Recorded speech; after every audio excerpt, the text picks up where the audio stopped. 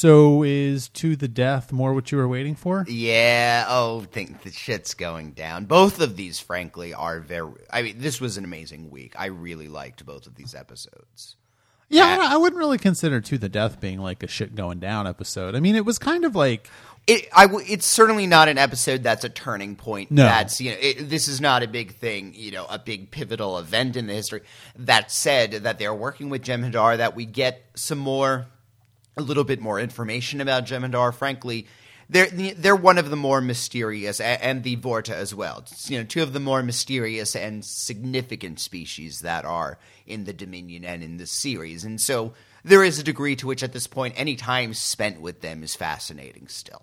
No, I agree with that. And I think, I don't think it will be surprising for you to know this, that one of the stated goals and one of the reasons why they did this episode and wanted to do this episode was they wanted to give a little bit more information about the Jem'Hadar, because, and specifically information about the Jem'Hadar that are not sort of outside of Jem'Hadar society. Yeah. Because, the main Jem'Hadar episodes that we've seen before were things like Hippocratic Oath, where they sort of were off the white and they were outside of normal, the Dominion kind of culture. And then, of course, an episode like The Abandoned with the Jem'Hadar baby that Odo kind of tried to raise. And any others we've seen have been ones that are just in the middle of attacking. Exactly, yeah. And so this episode was really designed to showcase the Jem'Hadar kind of, I guess, if you could use this term, sort of normcore Jem'Hadar. Do you know what I mean? Well, it's interesting. Them in their downtime, when they're not actively what they're doing in between big battles. And as it turns out, they don't have downtime. Well, yeah, in a way, but in a very interesting way. And frankly, the way that the one that's hanging out with Dax, for example, seems he doesn't seem like one that's, a lot of the time people have been around Jem'Hadar, they felt very fucking nervous because what is this going to do? The Jem'Hadar have been shown almost as ticking time bombs of violence. Even some of them now, which I don't think this episode disproves. Not at all. At the same time, the one that's working with Dax and going to be,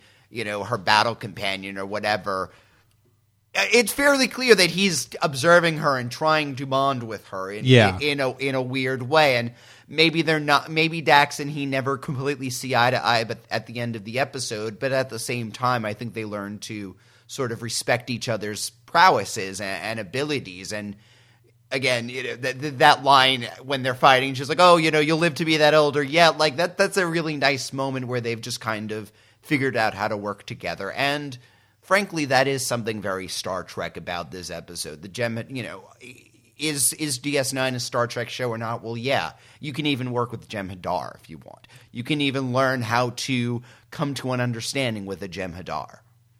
Yeah, well, to some degree, sure. But I think that also this episode goes a long way towards saying the Jem'Hadar are not allies, nor probably will they ever be. The real kind of takeaway from this episode, I think, is that, yes, the Jem'Hadar can work with the Federation or work with Starfleet officers, but at the end of the day, it's going to be a very uneasy truce. And, let's not forget, the episode ends with the Jem'Hadar basically saying, if I ever see you again, I'm going to murder you to Sisko. That's one of the... Well... The Jem'Hadar are portrayed almost tragically throughout the series, and even as violent and horrifying, and you would never want to meet one.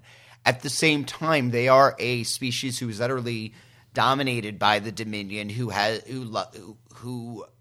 been created for this one purpose, and are not able to determine a purpose beyond this. And the way this episode shows how they are trying to find meaning and dignity in their own existence. And that goes towards, I don't want to say humanizing the Jem'Hadar, because that's not exactly the right word. Sentientizing them. Yeah. It makes them a little more sympathetic, though, because they do, they sure. They are bred to do what they feel is right. And I mean, we see it's almost religious in this episode, the way that... Yeah. Well, that's funny because there is an undercurrent to all of this, which is tragic, as you said. Yeah. And I think we will talk about Weyoun as well. Yeah. Because he's only, I think, the second or third Vorta we've ever seen. And we haven't seen a Vorta since The Search, way back from the start of the third season.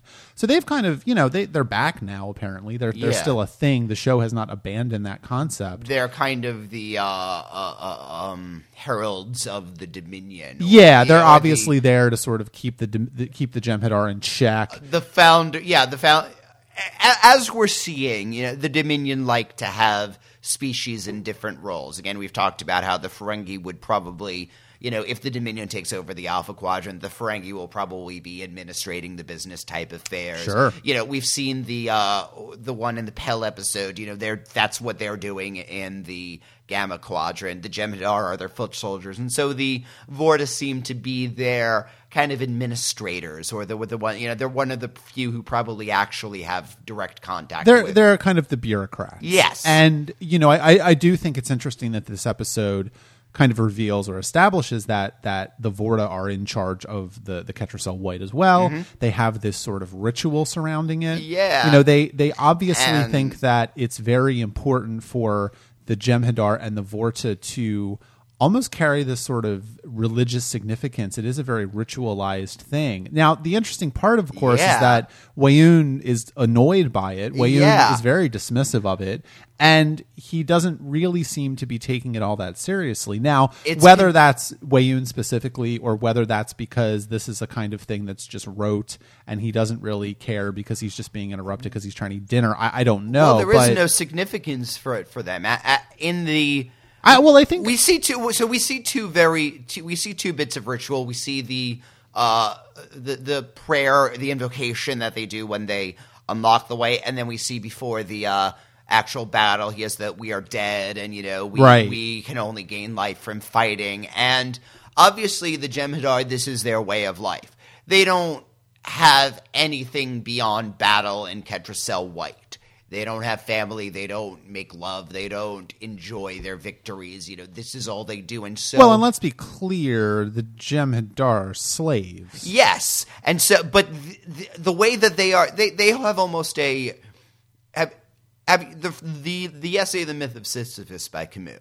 So, here we go. Okay, it's so the myth of Sisyphus is that he was his torture, his Greek punishment in the afterlife. He is pushing a boulder up a hill, and it rolls down, and he has to do it again. He has this endless cycle of toil, and the essay by Camus suggests that the only way that Sisyphus is able to attain dignity is by choosing his punishment, by enjoying and by savoring it, and by making it his in a way. What the Jem'Hadar are doing is that they are slaves, and yet they are finding meaning in their existence. They are finding, Ketracel White, is part of the is one of the tools of how they are kept as slaves. And frankly, in a way, Weyoun has that conversation, that the Jem'Hadar of obeying the founders, that's been a little overstated, and if that were really the case, we wouldn't even need the Ketracel White. Like, that's a very telling conversation.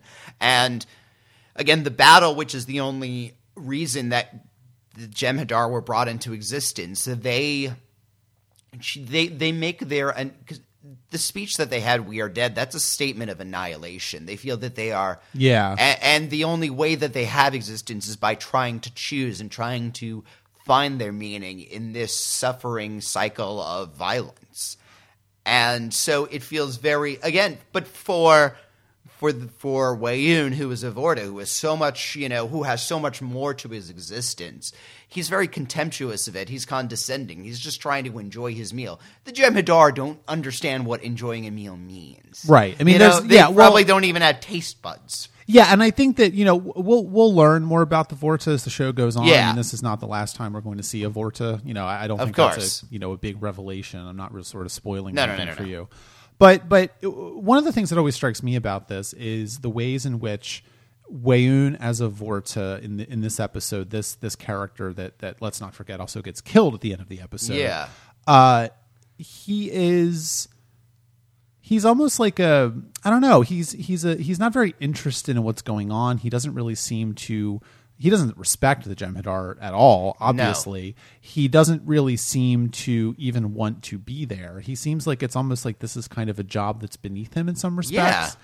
And we get that we don't know that much about the Vorta. You know, we'll learn more about them again as the show goes on. But, you know, one of the things that always strikes me in this episode about Weyoun specifically is that he seems to not really want to. This seems like a job that he's been assigned that he doesn't really want. And you can see that this might not be the plum assignment for a Vorta. I would say maybe it's a slight punishment assignment even. Yeah, like there's Vorta on every Jem'Hadar ship to give them the white and sort of keep them in check. But that's not something that the Vorta necessarily want to do. They may actually want to be on, you know, one of the Dominion, you know, core planets. Put it this way. Running things. He's being sent to work with some people from the Alpha Quadrant, which frankly... many of the Vorta are worried about, are probably working on intelligence gathering assignments or, you know, preparing for the sexy stuff. This is not a sexy assignment. But I also think that, you know, let's not forget that you know, the founders, the changelings themselves are in the Alpha Quadrant. You know, they do say from a few episodes ago that there are 4 of them. You know, I think, is it in the Alpha Quadrant or on Earth? I don't remember. They said 4. On Earth. Do you know how many founders are on Earth? 4. Yeah. Now we don't know if that's actually true or not, but again, I think at that episode we had said it was such a low specific number. There's no reason for them to lie, and so we know that the founders are not above taking direct action to, you know, enhance their goals or to work towards their goals, and so. The Vorta, I think, almost seem like, and I think the Jem'Hadar to a certain degree as well. The Jem'Hadar have a very, very specific role in the Dominion. They know it. You know, they're slaves.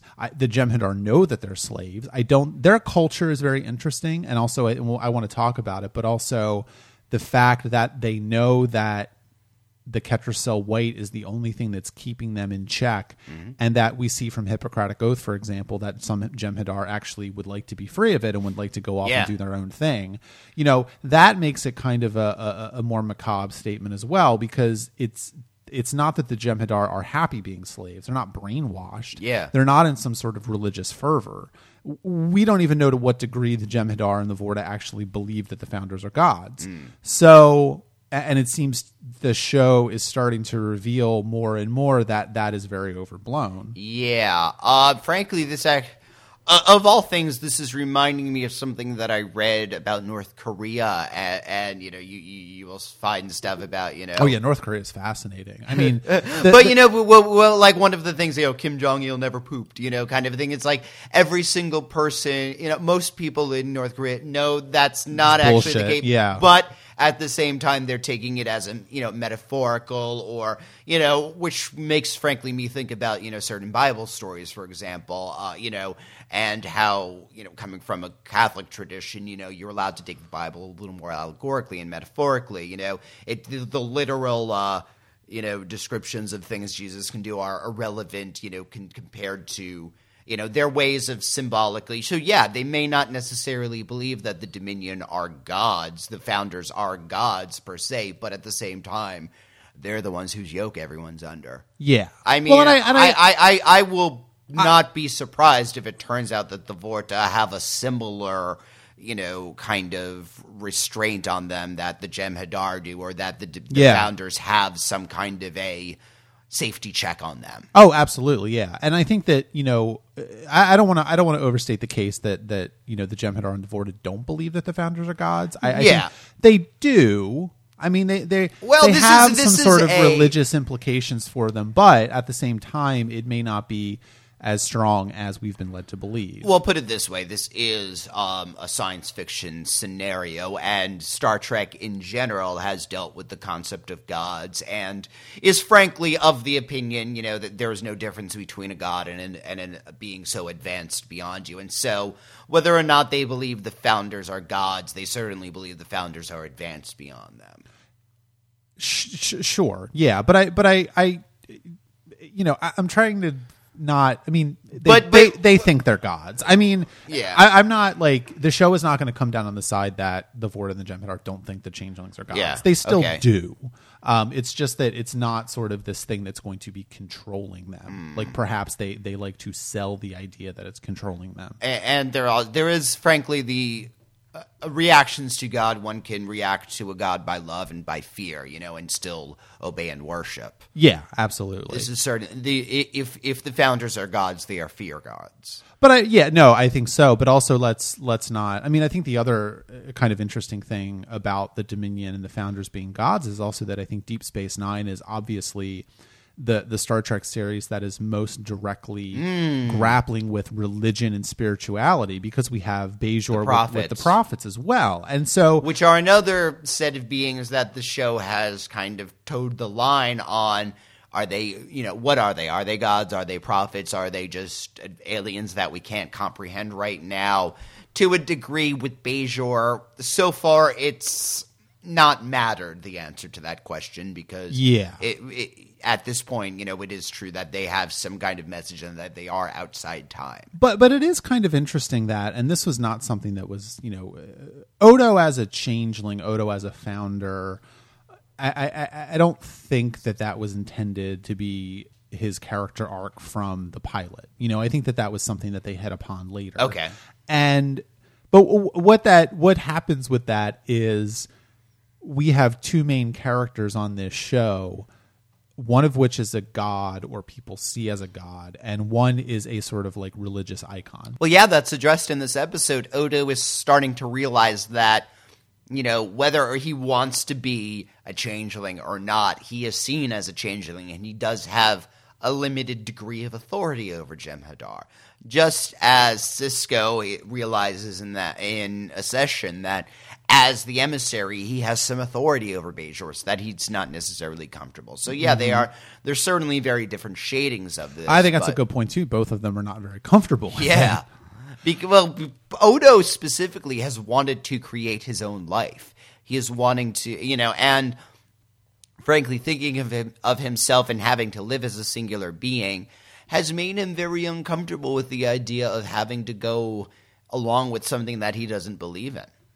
Yes. Yeah. Well, and I think also, that scene between Weyoun and Odo is very interesting, because Weyoun is almost like a used car salesman in that episode, in that scene, where he's trying to convince Odo to come back to the Great Link, and the changelings really want him to come back. Oh, it sounds like someone, Mom, come home, Mom misses you, Yeah, but he's not, he's not doing a very good job of it, and you wonder if he's not doing a very good job of it because the founders don't want him to, or if he's just not very good at this. Do you know what I mean? I don't think.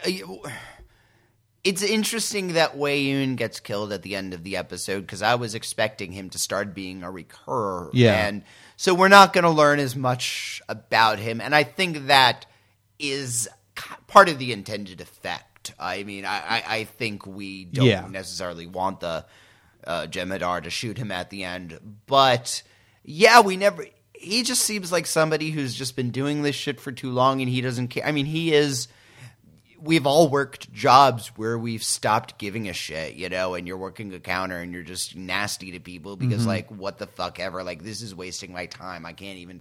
That's why even in every single thing he is, it's interesting how miserable he really is. Well, and I think also, the other kind of half of that as well is, it's revealed in this episode that the Jem'Hadar, don't live very long. And obviously they don't live very long, not because they're incapable of having a quote unquote normal lifespan, but because they get killed. Yeah. And I think they say 30 is like the revered. 20 is the revered elder. Yeah. And the other half of that, of course, is this is not revealed in the episode, and this may not even be true, but maybe the Vorta live a really long time.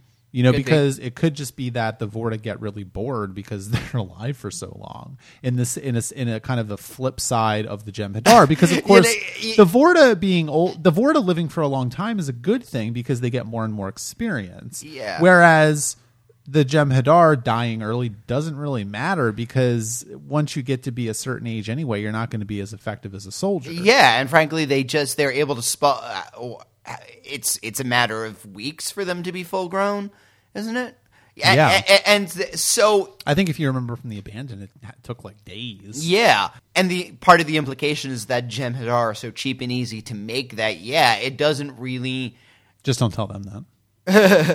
You can just make more and more of them. And Vorta may, as you said, needs some more specialized skills. But then that almost reminds me of a teacher who's been teaching too long and has tenure and just dealing with these fucking brats all day long. I mean, how many fights must break out under Weyoun's command to annoy him? Yeah. How many times, anytime somebody, one of the Jem'Hadar kills another, even if it's justified, that's probably paperwork for him. Yeah, that is true. He has to deal with these discipline problems. So he is just beyond giving a shit. And I mean, to be very blunt about it, how does the Vorta keep control? I mean, the Jem'Hadar shoot Weyoun at the end pretty easily, and I guess it's just a weight thing. But then there's that whole ritual about it, and Weyoun has to tell the box to prepare the vials, and he has to unlock it and things, and then they just take it. So it's kind of like, all right, how are they actually getting this stuff? Do they actually need the Vorta to do this? And is it just kind of more of a... It's a cultural sort of respect? I don't know. Frankly, part of what it seemed like to me is that box, we don't know if it's implied it's synthesizing it. Let's say it's a machine that... is making it, yeah. Yes. So there is obviously a lot of biometrics that only a Vorta can, or a founder can actually turn the machine on. Let's say it's doing a DNA scan. So if the Jem'Hadar could get a warehouse full of these things, and they would be useless because they can't key it to open. And so, frankly, that would lead me to think that the way to free the Jem'Hadar would be to invent another one of these boxes, but it'll be probably pretty difficult. But then that's my point. They take it at the end. So how are they going to get what they need out of it?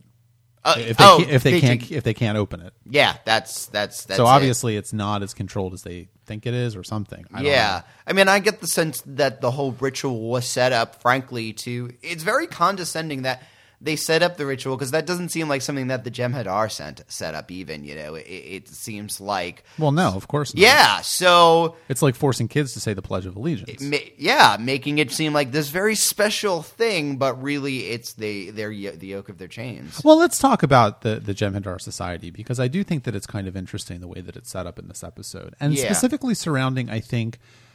There's a certain degree to which I think Jem'Hadar society and Jem'Hadar culture in this episode, we learn that they don't eat, they don't drink, they don't have sex, they don't have women, which, all makes sense, because as we know, they're kind of grown, they're not, born. And we don't even know actually if the Jem'Hadar were a species that the Dominion kind of did this to, or if they're a created species. We don't know. And so... I like to contrast. I mean, especially what I was thinking in this episode was kind of contrasting it with the Klingons, because I think they're the closest analog we have to the Jem'Hadar. Worf, definitely, yeah. And for the difference, of course, is that the Jem'Hadar are Klingons if the Klingons were enslaved, and you can really yes, Klingon culture is kind of similar to Jem'Hadar culture in some respects, but they also know that they are masters of their own destiny, and there are pleasures to be had in the world, and so they don't worship death in the way that the Jem'Hadar do. Well, for Jem'Hadar, death is a release. For the Klingons, death is the inevitable end, but it's not something to necessarily chase. Yeah. See, it's interesting because you say, the Jem'Hadar are what the Klingons would be if enslaved, and I honestly can't see the Klingons being beaten down into this situation just because, I don't know, frankly thinking of... But isn't that just sort of cultural superiority then? Because I think that if the Dominion kidnapped some Klingons and decided that they wanted to get rid of the Jem'Hadar and started growing Klingons in vats and addicting them to Ketracel weight, Well, would they still be Klingons at that point is the question. Well, I think that, sure. Well, I guess for me, what... See, part of this is directly talked about by Worf, and what the scene when they're sitting down to eat and, they're saying they have no women, they don't, and Worf is just doesn't understand that at all. And he basically says, the entire point of fighting is so that you can enjoy the fruits of your labor. And frankly, again, we've seen Klingons get very decadent. Klingons like feasting. They like their rituals. They like pageantry. They're a very opera. They're a very they're one of the most dramatic species that we see on this series, and they're Italians. They are Italians. Yeah, maybe that's why I like Klingons so much. But yeah, so battle is an emotion for the Klingons. I mean, we in the episode when Worf was on trial, they were talking about Klingon bloodlust and all of that. You don't picture the Jem'Hadar as really having bloodlust, which doesn't make them any less violent or effective or scary. But I can't picture – they don't really seem to take like the same visceral pleasure in it. That it's just what they don't take pleasure in anything. Exactly. I think you could argue that sort of has been genetically engineered. They're an anhedonic race, yeah. But at the same time, I think that if the Jem'Hadar were freed from Dominion control and went off and did their own thing, perhaps eventually that would change. Do you know what I mean? Yeah, exactly. Can there needs to be a way of see the Jem'Hadar. Obviously, the Jem'Hadar cannot evolve as a species in the way they are. They've frankly been their evolution has been stagnated, and it's this was something that we heard a little bit in the original series. I'm thinking about the Apple, for example, when they have this society. Now, the Apple Society is about as different from the Jem'Hadar as you could get, frankly. But in both cases, this is a species who has been. You would think so, but the 7th season of DS9 reveals that the Jem'Hadar were actually genetically engineered from the inhabitants of the Apple planet. Okay. Yum. Kentrosol White is just like, apple juice. Yes. But Kirk makes the decision at the end, I'm allowed to change this because this planet has been stagnated. This is not a living culture. Jem'Hadar culture is not a living culture either. This is something. Well, I think that might be dismissive. I mean, was sort of American slave culture not a living culture? No, and that is a fair point. I mean, yes, too. it was certainly terrible. At the but same time, what look at American slave culture. Could you say that they had no sense of passion or family or music or anything? There were certainly things. It wasn't like. I guess this is part of why I feel like the Klingons would never be the Jem'Hadar even if enslaved. Well, I just mean in terms of sort of their physical resiliency and their sort of love of battle and their sort of like, well, maybe not their love of battle, but their capability for battle and that kind of thing. I don't, because if the Dominion took over some Klingons and made them into something else, they would most likely genetically engineer that out of them. Yes, of course. So we don't really know what the Jem'Hadar are capable of or like. In a certain sense. Yeah, again, if they were... And also, let's not forget that it is a very real way to control them by saying, if a Jem'Hadar lives to be 20, they're a revealed elder. Like, that's crazy. Yeah. That guy was, 2 or something? I think he says he's 6 or 8 or something. No, he was younger than that. It was 3 or something. I mean, he was really young. So you look at that and you say, all right, like, there is a real way that's also... Yes. That's also really changing the ways in which the Jem'Hadar are going to relate to each other and to the rest of the galaxy, perhaps. Yeah, let's say that left to their own devices, just a Jem'Hadar just eating healthy and not fighting can live to, I mean, a human who's 80, 90 years old. Let's say they have a similar lifespan to humans. Well, humans live to be like 140 in this universe. So I'm thinking in real world terms. But the point is to if 20 is the oldest, then 50 is like unfathomably ancient and almost kind of scary. I mean, if you think about, frankly, if there was a human who said, I'm 500 years old, even in the Star Trek universe, that's going to sound weird. Yeah, absolutely. And I guess the last thing to talk about before we wrap this up is, the Iconian Gateways come back. It reminds me of so I didn't remember that original episode, So that was Contagion. That was a second season episode of TNG, I believe. And that was the episode where they come across this planet. The Romulans are there, and they kind of have to play this cat and mouse game with the Romulans. They find out that they're actually this is the home world of the Iconian people, and they've got that gateway, and they're really worried about the Romulans getting control of it because the gateways can instantaneously transport you like thousands of light years, and they don't want the Romulans to get a hold of that, obviously. So that's basically that episode, and then they destroy it at the end. Okay, yeah, I mean, and that's sort of explained, and it was explained in the episode enough. I didn't remember the original episode in TNG, but at the same time, the episode was good at giving it enough context, and certainly I felt like, if I remembered that would have seemed really cool. It reminded me of The Guardian of Forever, though. A little bit, yeah. In that it's flashing these images, and one wonders if it doesn't travel through time, but yeah. But I'm sure that there is a fan-in or a theory out there that the Guardian of Forever is an Iconian device instead of space. I'm sure that someone's come up with that. Yeah, probably. So it's a nice little callback, I think, and it's also, it's nice that I think Deep Space Nine doesn't forget that kind of stuff. It's willing to pull out the deep cuts. Yeah. So I guess one question would be if that ever shows up again, or this was just a one-off. I don't think so. So it's not like, for example, season 5 is how do we stop the Dominion from getting all of these Iconian devices we suddenly found? No. Okay. We did have a mention of Breen, and that there have been a couple more popping up. The only time we've actually seen them is the one where they rescued Ducat's daughter. I frankly would not have noticed any of that or thought they were a one-off thing if you hadn't made a point of mentioning that.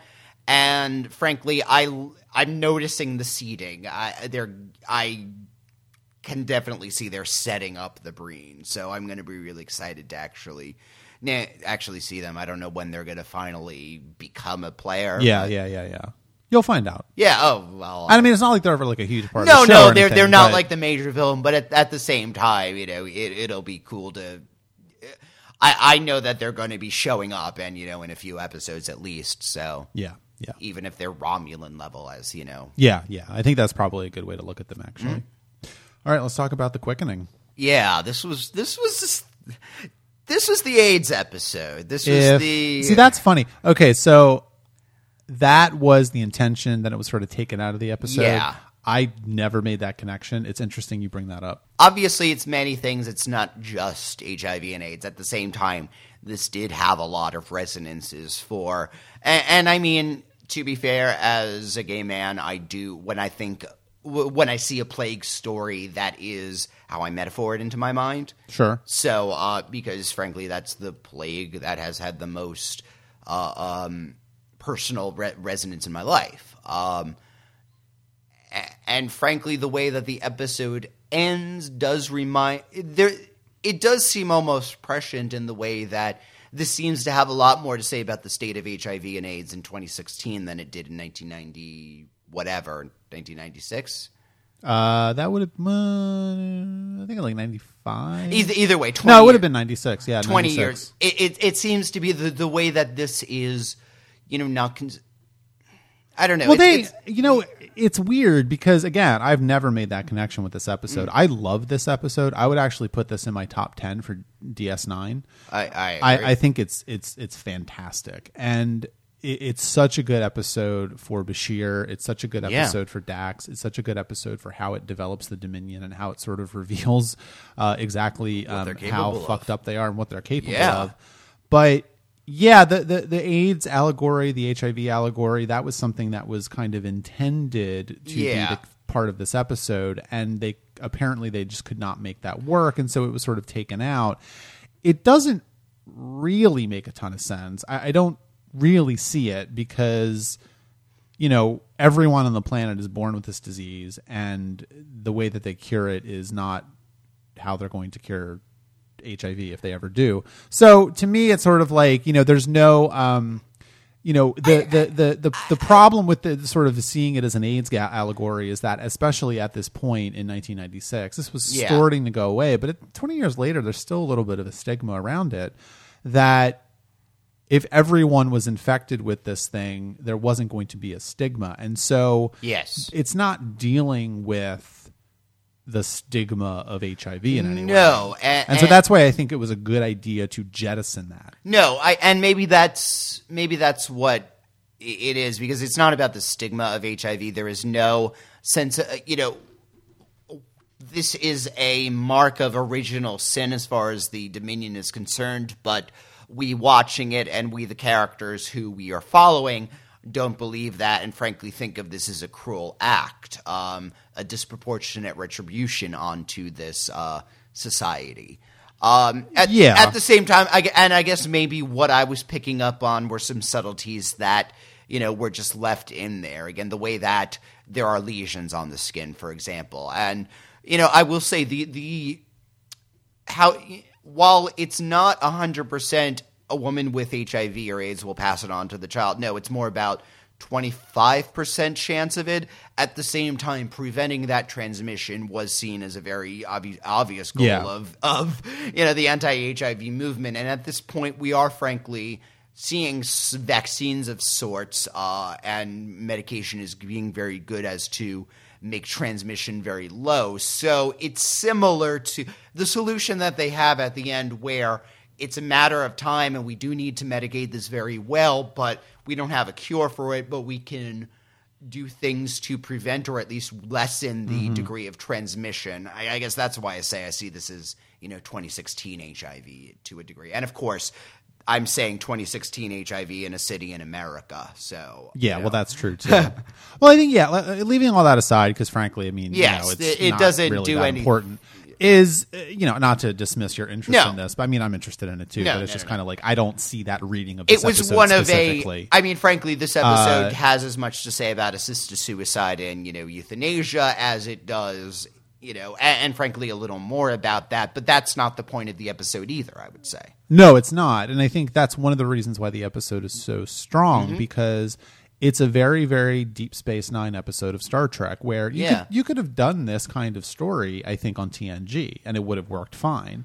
Of course, it's a little different because I think on TNG, Crusher would have found a cure for the disease. Yes. And you see the show playing with the expectations of what a Star Trek story is going to be, because they go to the Gamma Quadrant. They're kind of flying around again, and you're like, really, again? You're what are you doing here? And they even they talk about Dominion space. Yeah, I think that's the first time they've actually mentioned Dominion space. Because the Dominion have basically told them to stay the fuck out of the entire Gamma Quadrant, which on one hand is really arrogant of them. On the other hand, maybe you just should do that. I don't know, but so they don't really have a good reason for being there either. So they come across this planet, and it's determined, Bashir and Dax beam down. And, of course, it's very convenient that Bashir and Dax are the two people that are on this mission with Kira. But, because Bashir's the doctor and Dax is a scientist. And they discover that there's this whole planet that's infected with this disease that the Dominion basically used as a form of retribution or punishment for defying them. Yeah. And for, where it's generations and generations. Yeah, it's like 200 years later. Not only and it's interesting how cruel it is, because the Dominion could have very easily sent, swarmed the planet with Jem'Hadar, and, in an afternoon it would have been over. No, they are drawing out the suffering. This is obviously intended to be a living reminder of what it means to defy the Dominion. Yeah.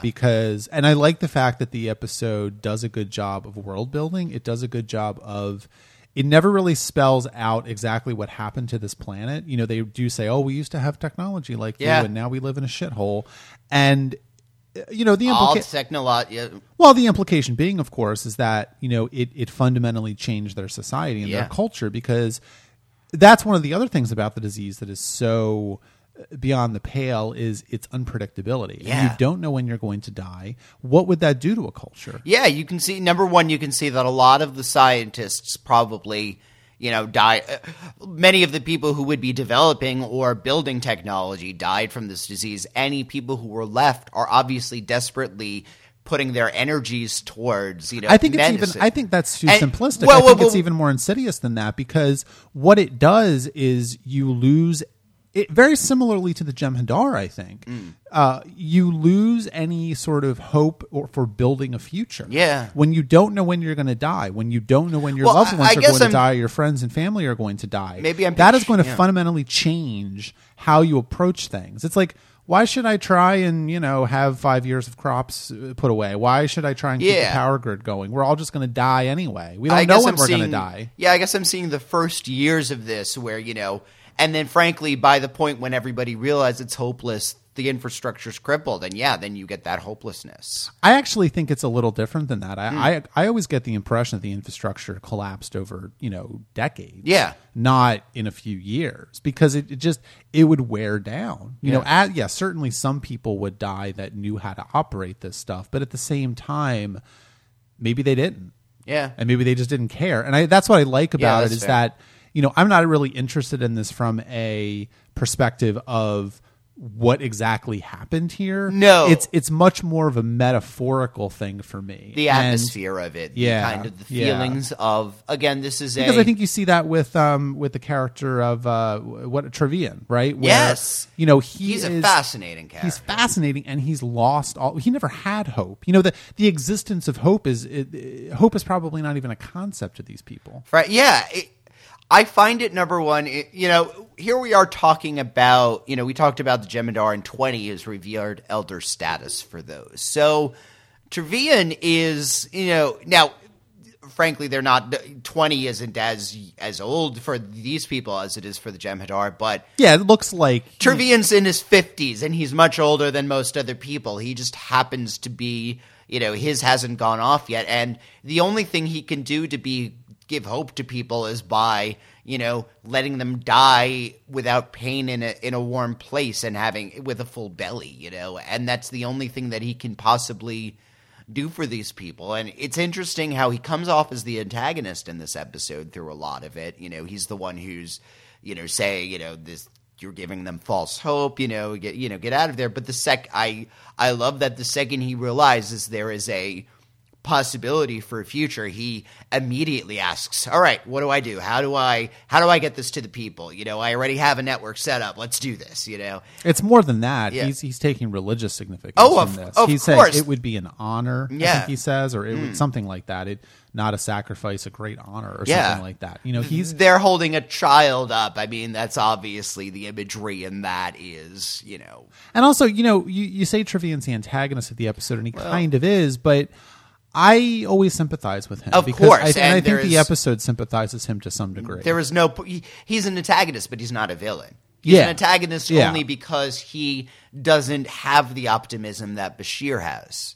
And we understand exactly why Bashir is able to look at this problem. Again, I actually think, in a weird way, Bashir's not the antagonist of the episode, but he is a little bit on the other side more than he has been in the past, because, I kind of identify with Trevian, and I kind of identify with, the other characters where they're saying, okay, we've had people come here before and tell us they have kids, and they take our money and they take our food. And you don't. And Bashir is weirdly dismissive of Trevian's assisted suicide hospital. Yeah. And I think what you see here in this episode is a rare case where Star Trek is letting a Starfleet officer be a little bit of a dick. Yeah. He's not really trying to understand their culture. He's really horrified by the idea of assisted suicide, which is interesting. I had some very, so right now, I mean, you and I live in Oregon, which has had assisted suicide since, at least I was in middle school. And people are dropping dead in the streets all the time. But, my neighbor killed himself yesterday. Well, good. Is his apartment open? Yeah, but you don't want to live up there. Why not? Because he killed himself in it. So it's probably very cheap rent. But I personally am I believe very much in the concept of hospice and palliative care and, frankly, assisted suicide. If somebody has decided, I'm terminal, I don't want to go through chemotherapy, just medicate my pain and do not reset. It is a person's own choice to make those decisions, and but that Bashir doesn't even finds it so absolutely horrifying. But to Bashir, there are very few conditions that they can't deal with. And that's the thing too. I mean, there's a difference between hospice and palliative care and assisted suicide as well. And to be clear, Bashir is not against palliative care. Bashir is not against getting rid of people's pain as they're dying. Yes. He's doing that himself. Yes, but yes. He's very much and he comes from a place of privilege, frankly, where he is coming from a society, he's coming from a culture where there's pretty much no disease that he doesn't feel can be conquered. And why would you want to kill yourself when you have a disease? Because we can cure anything. I mean, this is a universe where people don't get a cold. I mean, well, that's kind of been retconned out, but they did say that, or headaches or something. People don't get headaches anymore. Yeah. It's all right, come on. I always bring that up, but it's so ridiculous. But anyway, I mean, they can cure cancer. They can bring people back from the dead. They fixed Worf's spinal injury, eventually. There are medical miracles happen on this. And I think it's really interesting that Bashir basically starts to make that kind of an argument, and Trevelyan says, well, we had technology too, don't Well, that's what is so, I think, so delicious about the episode, and one of the reasons I love it so much is that it really...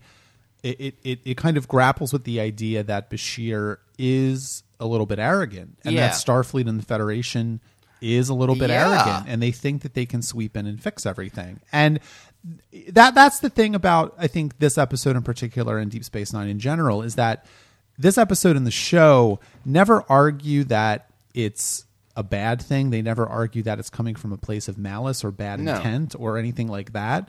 The Federation and Starfleet is very well-meaning, but sometimes what I think this episode in particular makes clear is they don't really consider or think about how their attitude is coming across to the people that they're trying to help. Well, it comes across as very paternalistic, and Bashir comes in and is like, I'll fix this in a week. Well, part of it is he not only that, he says, we're going to, what if we figure it out in an hour? He literally says to the end, then it's just a matter of how long it takes for these chemicals to synthesize, and then we're done.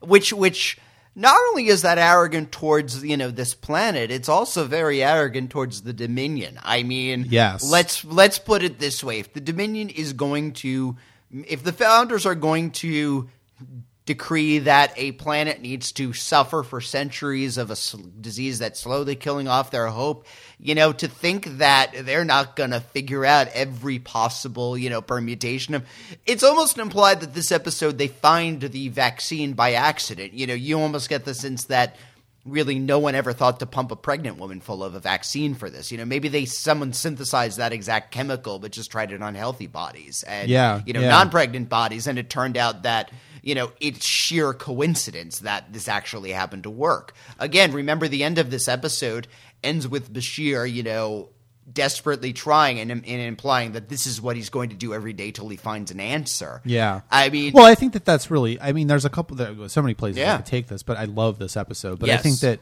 number one, of course, in that conversation where we sort of talked about their infrastructure crumbling, we forget that Bashir realizes that it's sort of the EM fields from their instruments that are causing that. So, there is a reason why perhaps they shut down their electricity a lot earlier than, that. Frankly, these were not. I mean, the show, Trevelyan makes clear that these were not stupid people. This was a technologically advanced civilization that had space travel. So, I didn't even think of that. I mean, that's frankly... And that's not necessarily an emergent behavior of the virus. I very much assume that's a feature the Dominion built in. Yeah, absolutely. Just to... And I also think that it is kind of instructive to think about Bashir as arrogant. I mean, there is, this episode is also a really good example of how Dax and Bashir's relationship has evolved because, they work very well together. Dax is someone who has a better bedside manner than Bashir. She's able to translate, and I think that she is the character that pushes Bashir to stay because it's interesting. The episode ends with Bashir failing. Well, it doesn't end with Bashir failing. Yeah. It seems to, but it's still got 10 minutes left. And so when Kira comes back and Bashir makes the decision to stay, that's a very different sort of storytelling than Star Trek normally does. Normally the episode would end with Bashir going off and so we don't know how long he's there for. It seems like he's there for quite a while, at least, a few weeks. And I think that Dax's statement to him is pushing him towards that, where he's getting upset and he's saying, oh, it was arrogant of me to think that I could discover a cure for this in a week. And she says, it's even more arrogant to think that there is no cure just because you couldn't find it. And I think that's what really spurs him to decide to stay. Yeah, I love that line. This is I mean, it's a harsh thing for her to say, but it's true. Yeah. But it is very Federation, because the Federation, in so many – I mean, but we've seen – I guess that's the thing. We've seen episodes where that's happened. There's been a plague or a problem. The Federation come up and they fix it. It's not necessarily the Federation has the best of the best. Anytime we've seen Federation technology, it's ridiculously advanced. I think about that, the gun where that the scene where, Kira's showing Taliziel how to use these weapons, and she has all right, this is a Cardassian weapon, you point it and it fires, but here's the Federation, and it has 16 separate settings. And interestingly enough, there's a scene in To the Death that is very similar to that, because they hand the Jem'Hadar Federation phaser rifles, and they're like, okay, turn off the safeties. Let's just make this as easy to use as possible. We don't want to deal with this. And think about the scene where O'Brien is trying to shoot himself, and we actually see the display of it going through all those 16 different settings towards the top. But it's funny because someone like Taliziel is never going to be able to handle these things, but they're invented by, you give a group of engineers, make the best gun. And so they're going to make the most powerful, technologically precise thing, assuming that the best of the best people who do have the training and the ability to use these things are the only ones who are going to be using it, you know? Yeah. And so, like phaser setting 8 is for burning holes in rock. Phaser setting 10 is for burning holes in concrete. Exactly. Unless you're between 30 to 50 feet away, in which case you're going to use phaser setting C with the optional, right. And the Federation feels in a lot of ways that its resources are unlimited, that it has enough abilities, enough people to throw out a problem that it will eventually figure it out. And I don't necessarily think that they're wrong. No. Here's the other thing. The Dominion is the same way. The Dominion has just as many, if not more, resources as the Federation, and so you have one group who is saying, we want to cure this disease. The other says, let's make an incurable disease. You have basically two stubborn organizations, butting against each other. And they're not going to make it easy. If the Federation were to design a virus, for example, it would have all of these fail-safes in it. Which is, because the actual disease of the episode is... The suffering is not. I mean, it's obviously terrible that the Dominion did this, and this is obviously like a horrible war crime, right? And we would even maybe consider this a form of genocide. They're continuing to live, but in effect, their society and culture is dead. It's a slow-acting biological weapon. Yeah, it takes generations to do, but again, that makes it worse than if it was just a matter of hours. Right, exactly. Because and that's what this. I mean, and that's why the end of the episode metaphorically makes sense, because the Dominion's real purpose in engineering this virus and putting it on this planet was not to kill these people. It was to destroy their hope. Right? They have no hope for the future, and they never will. Mm-hmm. And also to serve as a living warning of what will happen if you defy the Dominion. They wanted to dominate them. Yeah, there you go. And that's why the end of the episode works so well on a metaphorical level, because it's very, very nice thematically that Bashir doesn't come up with a cure, because he comes up with a vaccine that works on fetuses. Yeah. And of course, they bring back their hope by the classic symbol of hope for the future, a newborn baby. I mean, to a degree, this reminded me of Children of Men a little bit, though frankly, I feel like this was better done, actually. But that kind of, we have no hope. A child is a great symbol of hope. Again, the implication is that, the next generation is going to be born without this, and unfortunately, everybody who is living on this planet right now will die of the quickening, will die suffering and in pain, unless somebody finds a cure. And it's implied that the cure maybe it is possible that a cure doesn't exist, or that, but there is a way around it. That's it. In a few generations, when what's her name's baby grows up and has children of his own and stuff, they are going to be they're going to be free of this, and their children will be, and they will be able to begin to rebuild. Well, and I think that's really what's going to, be key to, the Dominion and the Federation conflict, is right now it's in sort of a stalemate. It's in a period of Cold War in a sense. Yeah.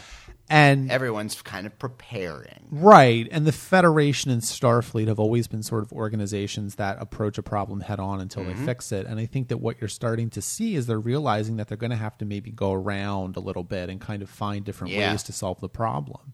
And the other thing, of course, is that it's going to be very, I think it's going to be very, very important that Starfleet and the Federation are frankly stubborn. And I think that that's the point of Bashir's story about his little bear, Kukulaka, where he's got this little teddy bear and he keeps, sewing it up and he still has it. That's obviously a story that gives us a little bit of information about Bashir and the type of person he is, because he's very tenacious, he's very stubborn, he's very loyal because he still has that bear. And I have to say, it says a lot that the way he describes a teddy bear is by saying it's a kind of soft puppet. Yeah, which she even she's even a little like, what? I love her in this episode because there comes, you could see the point when she realizes I have to stop asking questions because his answers are just gonna make no sense and it's just gonna annoy both of us. So let's not do it. Yeah. Well, that's the thing too. I mean, we haven't really even talked about Ikoria, but which is just shame because she's a great character, but she's also sort of a prop in the episode. I mean, she is a character, but she's kind of like there to serve a very particular purpose. She is a beautiful, sweet, lovely woman having a baby who is dying. Like that. Yeah. Yes. We are intended to love her. Frankly, she is the little Eva character in this episode, but she's a very well done little Eva character.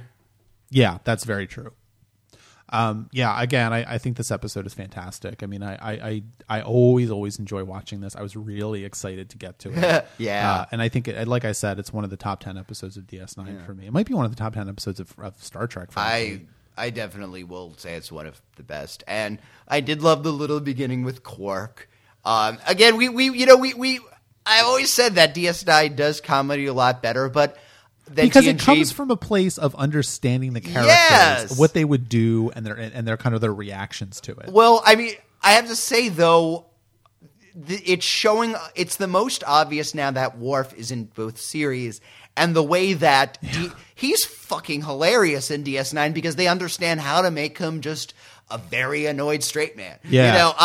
Or wasn't it? Which was was it in To the Death when Bashir's sitting in his seat, and just like that little look he gives. It's very subtle. They know how to use him very subtly. Have a seat, Commander. Why, thank you. But his reaction to that, and of course Kira's line, "I'm gonna go to Quark's and I will have fun." Yeah, that was a good scene, and it also is a total mindfuck because that starts out the episode on a really lighthearted note. Oh yeah, you think it's just gonna be a fun Quark episode or something, and it is not at all. Yeah. Or Quark's program put a virus, and then it's gonna be a holodeck episode where everybody is Quark. That's season 6.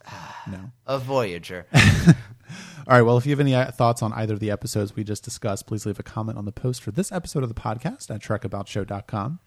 Our social media username, where you can find us on Facebook, Twitter, and Instagram, is TrekAboutShow. We have a Patreon, patreon.com/TrekAboutShow, where you can give us a little monetary support if you like the podcast that we do. And as always, please leave us a positive iTunes review. It is the best way for new fans to find the show. Now, we have an important announcement. Oh, my God. So next week, we're going to be talking about the last 2 episodes of the 4th season. What? Body Parts and Broken Link. And then I wanted to bring this up because it might come as a little bit of a shock if I just announced it next week. We're going to take a 1-week break from DS9. It's time. What? I think Richard forgot about Oh, my God. Oh, my God. Really? So we're doing Body Parts and Broken Link next week. And then the week after, it's time for Star Trek First Contact. Oh, my God. So we're going to be going back to TNG for a week. We're going to see the old crew, and we're going to watch perhaps the best TNG movie. Does Data swear and it's funny? Maybe. I don't remember. Because, but that's that. So there you go. And it's also a nice tie-in for our June patron special, which is coming out soon, the first Tuesday of June. What? Because we're going to be talking about the novel Federation, which is an alternate sort of establishing of the Federation story, which First Contact also kind of is in a weird way.